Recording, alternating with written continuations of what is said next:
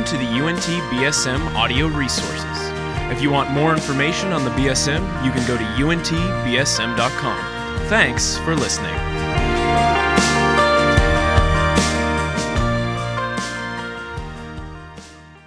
How's everybody doing tonight? Yeah, good. Awesome. If you got a Bible, go ahead and turn it to Philippians. We're going to continue our study, which this semester we are calling Citizens of Heaven. And tonight we're actually getting into why that is. So we're in the book of Philippians. Philippians is near the back of your Bible. There should be a table of contents in the front of your Bible. If you don't have a Bible at all, there's a white one around there somewhere. You can grab that. If you don't own a Bible, take that one. That's our gift. And I think in the front of that Bible, there is a table of contents as well as a table of contents with the books in alphabetical order, which is super helpful. So Philippians starts with a P, H, and we will be jumping into that. But before we get started, I wanted to tell you a funny story of the first time my wife and I, man, you guys are close to me. Hey. So my wife and I, our favorite place in the whole world is Portland, Oregon. Okay, and we've gone to Portland a bunch of times. We love it there. That's where we went for our honeymoon. And the first time we were in Portland, I don't know if you guys like to do this, if you travel much, but when I travel, I like to try and blend in as much as I can. So I don't want to look like a tourist. Like I try to like act and talk, and I don't know, it's stupid, but I like it when people think that I'm from that place. Like I think that's really cool. And so we were in Portland, and we were walking around, and so we had flannel and coffee, and we were trying to blend in with everybody else. And we were in a bookstore, and we were talking to this guy who wasn't from Portland, tourist. And we were talking to him for a while, and he just, in the middle of our conversation, we've been talking for like 5 minutes, and he goes, "Hey, I'm sorry, where are you from? Are you from the South? Because I hear this accent." I was devastated. I was just absolutely crushed. And I'm like, I don't have an accent. What are you talking about? I sound completely normal. I don't know. I don't understand. I don't know, if I said y'all accidentally or, when I say right, it sounds kind of, I don't know what it was. I don't know what gave me away, but he knew. He had me pegged. I had an accent. And because of my accent, he said, "Where are you from? Where are you from?" And I mean geographically, if your life had an accent, what would it be? Would people be able to tell that you're from somewhere different? That's kind of the idea. That's what this book of Philippians really is driving home, is this idea that Christians should have a different accent, so that when they're interacting with people, someone would stop and say, "Where are you from?" Because you're different. The way you live your life, the way you act, the way you talk, it's different, and I want to know where you're from. So where are you from, Christian? Well, if you're in the book of Philippians, I want you to turn to chapter 3 and look at verse 20.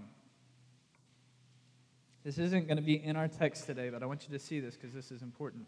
So Philippians chapter 3, verse 20, the chapters are the big numbers, the verses are the little numbers. And this is what Paul says, and he's talking to these Christians. He says, "But our citizenship is in heaven, and from it we await a Savior, the Lord Jesus Christ." So what does he say? Our citizenship is in heaven. That is where we are from, even though we've never been there. We are citizens of heaven. Turn to chapter 1, verse 27. This is going to start out the text that we're in today. Chapter 1, verse 27. And he says, "Only let your manner of life be worthy of the gospel of Christ."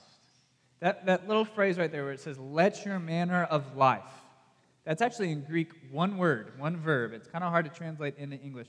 In Greek, the word is politeuomai. Try and say that. Politeuomai. Okay. In that word is where we get words like politics, politeumai. It's the word for city. So really, the best way to translate that word is act like a citizen. It's the same word when he says we are citizens of heaven. So another way that you could translate this, your footnote might actually say that, behave as citizens worthy of the gospel. What's he talking about? Our accent. Not just in the way that we talk, but our very lives should have the accent of our citizenship. And where is our citizenship according to chapter 3, verse 20? Well, our citizenship is in heaven. And now, this would probably make a lot more sense to the Philippians than it even does to us, because the Philippians, Philippi, was a city in Greece, okay? But it was part of the Roman Empire, and because of some special crazy rules, which we're not going to get into, I'll spare you that, Philippi had some special status in the Roman Empire, so if you were born in the city of Philippi, you were actually considered a citizen of the city of Rome. You were a Roman citizen. And so there would be people that grew up in this Greek city that had never been to Rome, but they knew that they were Roman citizens, and they knew because they were Roman citizens, they were different than these Greeks. And so they knew when they would walk around that they had that in their mind. I'm a Roman. And that means certain privileges for me. That also means there's a kind of expectation for my conduct. There's a way that Romans act, and they weren't going to lower themselves and act in the way that these Greeks would. And so Paul is bringing that idea to them, and he's saying, look, who cares about your earthly citizenship? Okay? Stop being prideful about being a Roman citizen. What he's really saying is, you're a citizen of heaven. And even though you've never been to heaven, you should walk around, you should act in a way that reflects that heavenly citizenship. So what does a Christian's accent sound like? That's what we're going to talk about tonight, okay? And I'm going to give you three things, but they all really come from one big idea. So if I was going to ask you, what should be like the one characteristic that really defines a Christian? What would you say? Love? Any other thoughts? Grace? Okay. Kind? Yeah. Maybe generous? Maybe joyful? Okay, those are all good answers. And I think there's other places where the Bible would affirm those things, okay? But how many of us would think that one of the defining characteristics of a Christian would be a spirit of unity with other Christians? Unity. Would that be the first thing you thought of as what would define the Christian life? Look back at chapter 1, verse 27. I'm going to read this again. He says, "Only let your manner of life be worthy of the gospel of Christ, so that whether I come and see you or I am absent, I may hear that you all are standing firm in one spirit, with one mind, striving side by side for the faith of the gospel." So he's saying, hey, conduct yourselves as citizens of heaven, and by that I mean you guys all need to be unified. You need to be standing firm together with one mind and in one spirit. So when Paul is thinking of what citizens of heaven look like, he's thinking you guys are all in this together. That's his defining characteristic of Christians. Is that interesting? Would you have thought about that? So we're going to unpack that. That unity is really, and not necessarily the only, but in our text today, it is a defining characteristic of Christians, is a spirit of unity. Okay, so that's the first characteristic, unity. And that actually makes sense if you stop and think about it. If you think about this idea that Christians are to be living out on earth qualities that we would find in heaven, okay, then that makes a lot of sense, because you know who's in heaven? God. And you know what one of the defining characteristics of God is? Unity. Triunity. Okay, God, we believe in a triune God, which means that He is one God, and yet He is three persons that are perfectly in union with one another and are one God. And so it would make sense that if God is a unity, that His people would be unified. Doesn't that make sense? This is from John. I was just reading this morning, and I had to throw it in there. Okay, this is from John chapter 17. You don't have to turn there, but listen to this. This is Jesus praying about the church. He says, I pray, Father, that all of these people who believe in me would all be one, just as you, Father, are in me, and I in you, that they may also be in us all together, so that the world may believe that you have sent me. So Jesus is saying, actually, our testimony in the world is affected by how well we are all one together, because Jesus is one with the Father, and then they are one with us. And so unity is part of that heavenly reality. Okay? So that's the first reason that unity is because God's a unity, and so we should be a unity. But then the other reason I think that Paul is saying the defining characteristic of Christians, of citizens of heaven, is unity. It goes back to that idea of kind of a national identity. We're all from the same place. So I don't know why this is what this made me think of, but in World War II, in World War II, the United States sent a bunch of soldiers to go fight in that war. And so you would have all of these guys that would be together in like a platoon or a brigade or whatever, and what would be the composition of those people fighting? There'd be a guy from Texas, and there'd be a guy from Oregon, and there would be a guy from Wisconsin, and a guy from New York, and they would be all brought together, and they all had lots of differences, didn't they? And they were talking, they would like sound different, and they probably had different rivalries. They liked different baseball teams, But in that moment, did it matter that they had all of these differences and they were from different places? No, they were fighting a war together. What matters is that they were American. And so they were in it together.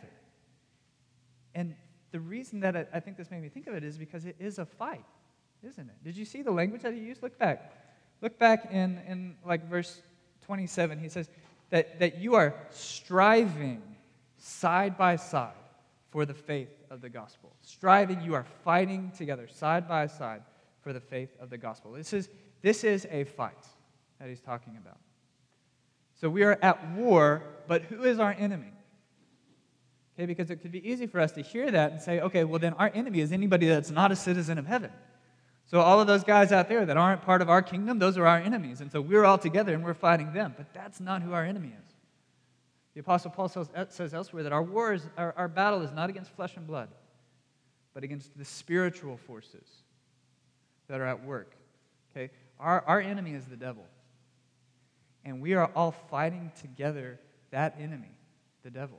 And how are we fighting for him? You know what it really is? It's a rescue mission. The devil's taken hostages. And that's our mission, is to strive together for the faith of the gospel, to go out into the battlefield, to fight against the devil and rescue these hostages and transfer them from under the devil's rule and into the rule of Jesus, King Jesus. Amen? And so we're together in that fight. And Paul says, so it's very important that you be unified. So what does that mean? How does that apply? Well, there's two things that I think that really matters for us and how we live out this spirit of unity. And the first is that would mean that there's no room for competition amongst Christians. And particularly, there's no room for competition amongst different Christian ministries. I'm glad that you guys are here tonight, I think the BSM's pretty cool, all right? But you know who else I think is cool? First Baptist Overflow, and Campus Outreach at the Village, and Navigators, and Campus Crusade, and Focus. There's all kinds of Christian ministries here on campus, aren't there? Guys, we're all on the same team. And it would be weird, but this happens, where if we hear like, man, Focus did this event, and they had like 7,000 people show up to that we might feel like, well, man, how come we could only get this many to come to Crave? And we would start to feel insecure. And you know what that is? That's division. That's not a spirit of unity. And you know how we should really think about it? Praise God. 7,000 people heard the gospel over at Focus. That's what I want. That's what I'm about. That's the battle that I'm fighting. And we're fighting it together. It's like we're fighting in different battles. It's like we're fighting on different fronts of the same war. But man, we're all on the same team. So you should never think, well, my church is better than that church. My pastor is cooler than this pastor. Or I'm jealous that this is happening. Who cares? We are all on the same team. And any spirit that is competitive, that is envious, man, that's not from heaven. And then the other thing that means about our unity is there's no room for fighting. There's no room for drama. There's no room for gossip amongst the kingdom of God. Actually, in the book of Ephesians chapter 4, Paul says, don't sin in your anger. He says, don't get sinfully angry, or else you'll give the devil a foothold. is what he says. That you will give the devil a strategic gain. If you have anger in your heart towards another Christian, then you have actually just weakened our forces. And you have given the opportunity for the devil to come in and to divide us. And the devil wants to divide us. So if somebody hurts your feelings and you get angry and then you go tell the third person that had nothing to do with that originally, what they did to you, well, then you have just caused weakness in our front. And so Paul's saying, don't do that. Be together. Be one mind. Strive together. Be unified. That's like Jesus says in Matthew 18. If your brother sins against you, and look, we're a community of people that have been saved from sin. We are all sinful people. So we shouldn't be surprised that people screw up and make mistakes. You shouldn't be surprised when you sin against somebody else, okay? We are broken people that Jesus is fixing, okay? So there's going to be stuff that happens. And the fighting is for unity in the midst of that. So Jesus says, if your brother sins against you, go and tell him. Just the two of you. Don't tell somebody else, okay? Or don't just sit there and be angry at them, be divided against them, but go and tell them. And he says, and if they listen to you, then you've gained your brother. So Jesus is saying Christians should be working to be unified and be gaining one another, to stay together. So that's the thing, that's a spirit of unity. Okay, but it gets cooler than that. So the first is unity. The second characteristic of Christians is fearlessness. So look back at verse 27. He says, I want to hear of you that you are standing firm in one spirit with one mind, striving side by side for the faith of the gospel, verse 28, and not frightened in anything by your opponents. Okay, do you hear the war language? We're engaged in a fight. And he says, I want to hear that you are not frightened of those people that you're fighting against, of those spirits that you're fighting against. So how can he say that we should have no fear? Well, look at the rest of verse 28. He says, this is a clear sign to them of their destruction, but of your salvation, and that from God. So he's saying, be fighting, but don't be afraid of the fight, because the war's already over. They are already destroyed, and you are already saved. That's what he's saying. So we're going out and we're going into this fight, yes, but the conclusion has already been determined, and so we don't have anything to fear. And the more we go out in that fearlessness, the more we go out in that faith that this is already over, the more obvious it is that Jesus is risen victoriously and our enemies are already defeated. So the more we can have a fearlessness about ourselves that marks our community, the more the gospel is testified to. So again, I don't know, I was in like a World War II kick when I was studying through this stuff, which is weird for me. I usually hate that stuff. And you probably do too, but I don't care. I'm going to tell you a story. So there was, anybody know what the Battle of the Bulge is? You heard of that? Okay. The Battle of the Bulge was this really, really big fight towards the end of World War II. And actually what happened was the Allies, our team, the good guys, they were camped out in Europe, and the Nazis sprung an attack on the Allies. They kind of saved up all of their forces, and they sprung this really big attack, and it was really, really bad. And for a while, the Allies were caught off guard, and it looked like they might lose, and things would go really, really bad. But actually, not long after that, the Allies were able to rally everybody together so much so that it turned into this giant bulge of Allied forces. That's why it's called the Battle of the Bulge. And so they actually turned it around and came back at the Nazis and totally kicked their butts.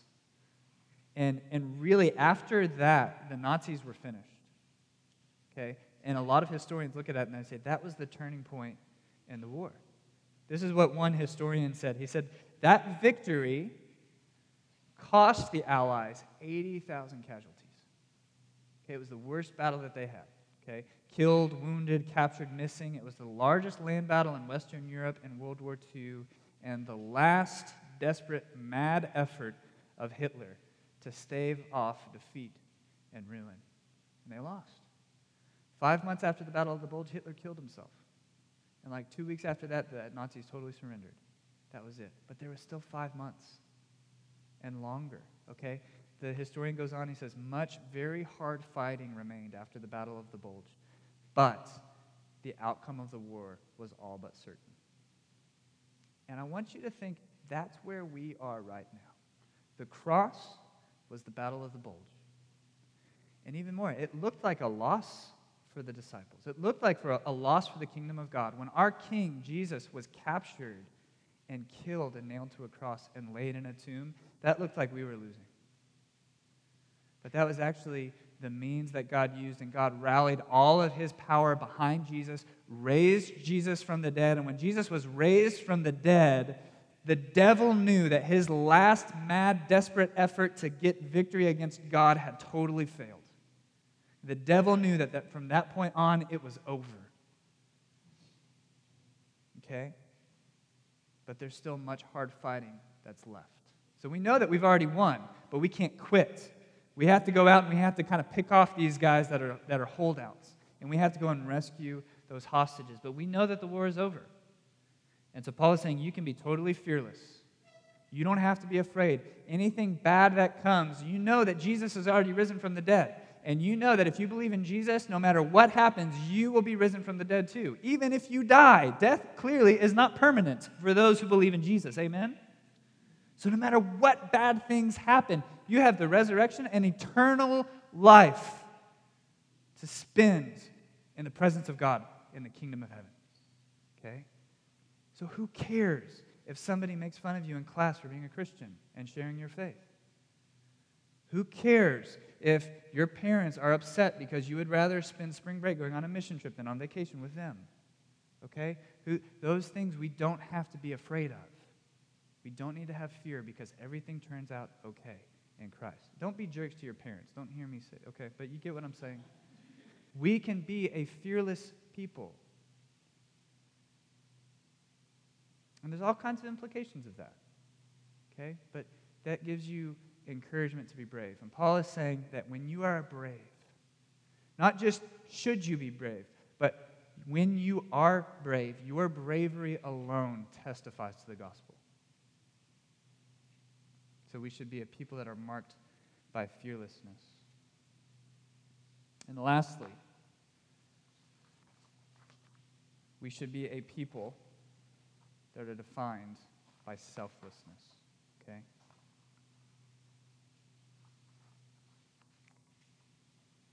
Look at chapter 2, verse 1. He says, so if there is any encouragement in Christ, any comfort from love, any participation in the Spirit, any affection and sympathy, complete my joy by being of the same mind, having the same love, and being in full accord and of one mind. Do you hear the unity language in that again? He's bringing it back. And so he's saying this is one more implication of that unity. Okay? Do nothing from selfish ambition or conceit, but in humility count others more significant than yourselves. Let each of you look not only to his own interests, but also to the interests of others. Now, I'm not going to spend too much time covering these verses because these verses are really setting up for the verses that follow after that, and Stephanie's going to be talking about that next week. The verses that follow this are actually probably a song, an ancient hymn, an ancient Greek hymn. So you could think of this as like our national anthem, the song that follows that we'll talk about next week. So come back next week. But this is setting up for that, okay? He's saying that we should not do anything out of selfish ambition, and that we should not look only to our own interests, but we should also look to the interests of others. That's what citizens of heaven look like. Okay, we are not only concerned with ourselves, but we are also concerned with other people. And look, when I was thinking about this, I was, maybe I've just been really blessed. I've been in some very good churches, okay? And as I've been in those churches, I have not really seen this being a problem of people that are actually Christians being super selfish. And I think that makes sense, that if you are actually a Christian, what you believe is that Jesus gave everything that he had to help you. Okay? That whole thing where he died on the cross, that was him giving up what he was entitled to so that you could have eternal life. So Jesus, our God, gave everything that he had for our good. And so if you even get that the littlest bit, I think it will be a natural overflow for you to be like, yeah, I could sacrifice a little bit for this guy if he needs something from me. Okay, I think if you're really a Christian, this should be fairly obvious that you should help other people selflessly. I haven't seen that to be a huge problem. Now, we could all be encouraged, but, in the church that I'm in now, it certainly is the case. But I do think where we could be admonished, where I could maybe encourage you a little bit, is not that, hey, you really need to be more selfless. I think you do that well. What I think you need encouragement is you need to ask for help more. Does that make sense? The citizen, and again, you have to hear this in the unity language that Paul is talking about. This is what your whole community should look like, is one where people are helping each other selflessly. But I think that a problem that I do see in the church, and this is especially a problem with younger Christians, is that we won't let people know when we have a need. He says, don't only look to your own interests, but also to the interests of others. Well, you know how other people know what that interests needs. You know how other people know what the needs of others are? Other people have let their needs be known. But there's all kinds of reasons that we won't talk about what we need. One of it is that we're not actually in unity with the body of believers. We're not actually walking very closely with anybody else in our churches enough that they could know if we had a need come up. Okay, we're so isolated or individual, and yeah, maybe you go to church on Sunday, but nobody actually knows who you are, and nobody knows what you need or anything like that. You just don't have that kind of close relationship with anybody. And so nobody knows if you need anything. Then the other thing is, man, to admit that you have a need is to admit that you're not as awesome as maybe you wish you were. Or you're not as strong as you thought you were. Or you're not as smart. You're not as good. Or you're not as powerful. To admit that you have a need is to admit weakness. To admit that you have a need is to admit that you need help. And sometimes that's just, I know that's even true for me. That hurts to say that I need help. But if you never admit that you have a need, then nobody can ever meet your need. And all kinds of weird things happen with that. And then that creates room in your heart for bitterness because you're like, nobody really loves me. Nobody knows how to love you because you haven't said that you need love. I always tell this to the guys that I meet with. If I ask you how you're doing and you're saying, okay, you say you're fine, I'm going to believe you. Because I don't walk around assuming that people are lying to me all the time. Okay? But if you never share what your needs are, then nobody's ever going to meet your needs. And that's bad, one, because if you have needs, they're not getting met. Okay? And actually, tie this back to the last point. If you have confidence that in your community, in your church, your needs will be met, you know what that creates? Fearlessness. I'm a lot more confident to take risks because I know that my brothers and sisters in my church are not going to let me down. Okay? So I can take risks. I can step out there in faith because I know that not only does God have my back, but all these guys that are members of my churches with me have my back. Okay? So me letting my needs be known and living in a way with other people where they can help me, they can actually help me, that gives me confidence in life, okay? But the other thing is, if you don't share what your needs are, then you are actually preventing the community, the kingdom of heaven, from looking like the kingdom of heaven. Because if nobody is talking about what their needs are, then nobody can meet those other people's needs, and so there's not a community of love and selflessness that's created in the church. It's just a community of self-reliance. And everybody that pretends like they're okay all the time. You know how you can stop that kind of hypocrisy? Is by admitting that you need help and asking for help. But the only way that you can be in that community is you got to press into. You have to be with other Christians closely. But just imagine if that was the community that you were a part of. If that was our community. If that was the way that we treated each other at the BSM, and if that was what your church looked like, if it was a church where everybody really felt like they were all on the same team, and there wasn't gossip, and there wasn't fighting, but there was a spirit of working together, of peacemaking, and of being part of this common shared mission. Imagine if that was our community. And imagine if we had a community where we all took such good care of each other that people felt like this crazy kind of boldness, that nothing was impossible. Man, if God has really laid it on my heart to go share the gospel in an unreached region of some closed country, I know that that could happen because these people are with me and they could make it happen. They could help me make it happen. I wouldn't be afraid to go do that. Imagine if we had a community where somebody has something bad happen to them in life and you just see everybody springing up and doing what they can to help out that brother or sister. Imagine if that's what our community looked like and it was on full display. It was out in the open. And somebody who's not a believer of Christ is in the room when something like that goes down. If your friends that are here on campus that don't believe in Jesus, they see you interacting with other friends that way, what are they going to think? When they see how different you look, they're going to say, man, where are you from? Because I want to go to that place. I want to be a part of that kingdom. So I pray that we can all work together to that end. Let me pray. God, I pray that you would use this word to make us unified. As you are unified. Jesus, as you said, that you are in the Father is in you. You have sent your Spirit, both the Father and the Son have sent the Spirit to be in us so that we can also be in one Spirit and one with you. Lord, please don't let anything screw that up. Please don't let our pride get in the way of that. Please don't let the devil get a foothold as we're angry. Please don't let our own self-reliance or fear cause us to be anything less than what we are, a unified kingdom under King Jesus. God, would you use this word? Would you use our discussion in these groups? Would you use the churches that these men and women belong to create that spirit? God, I pray for all of the ministries that are serving on this campus. Would you bear fruit in those ministries? God, if it was just our job to pray for them, and it was their job to see an abundant harvest of salvation, would we be totally thrilled at that? God, would you save lost people? Would you rescue the hostages on this campus through any means necessary, even if it's our own? And would all of that be to your glory? We ask in Jesus' name. Amen.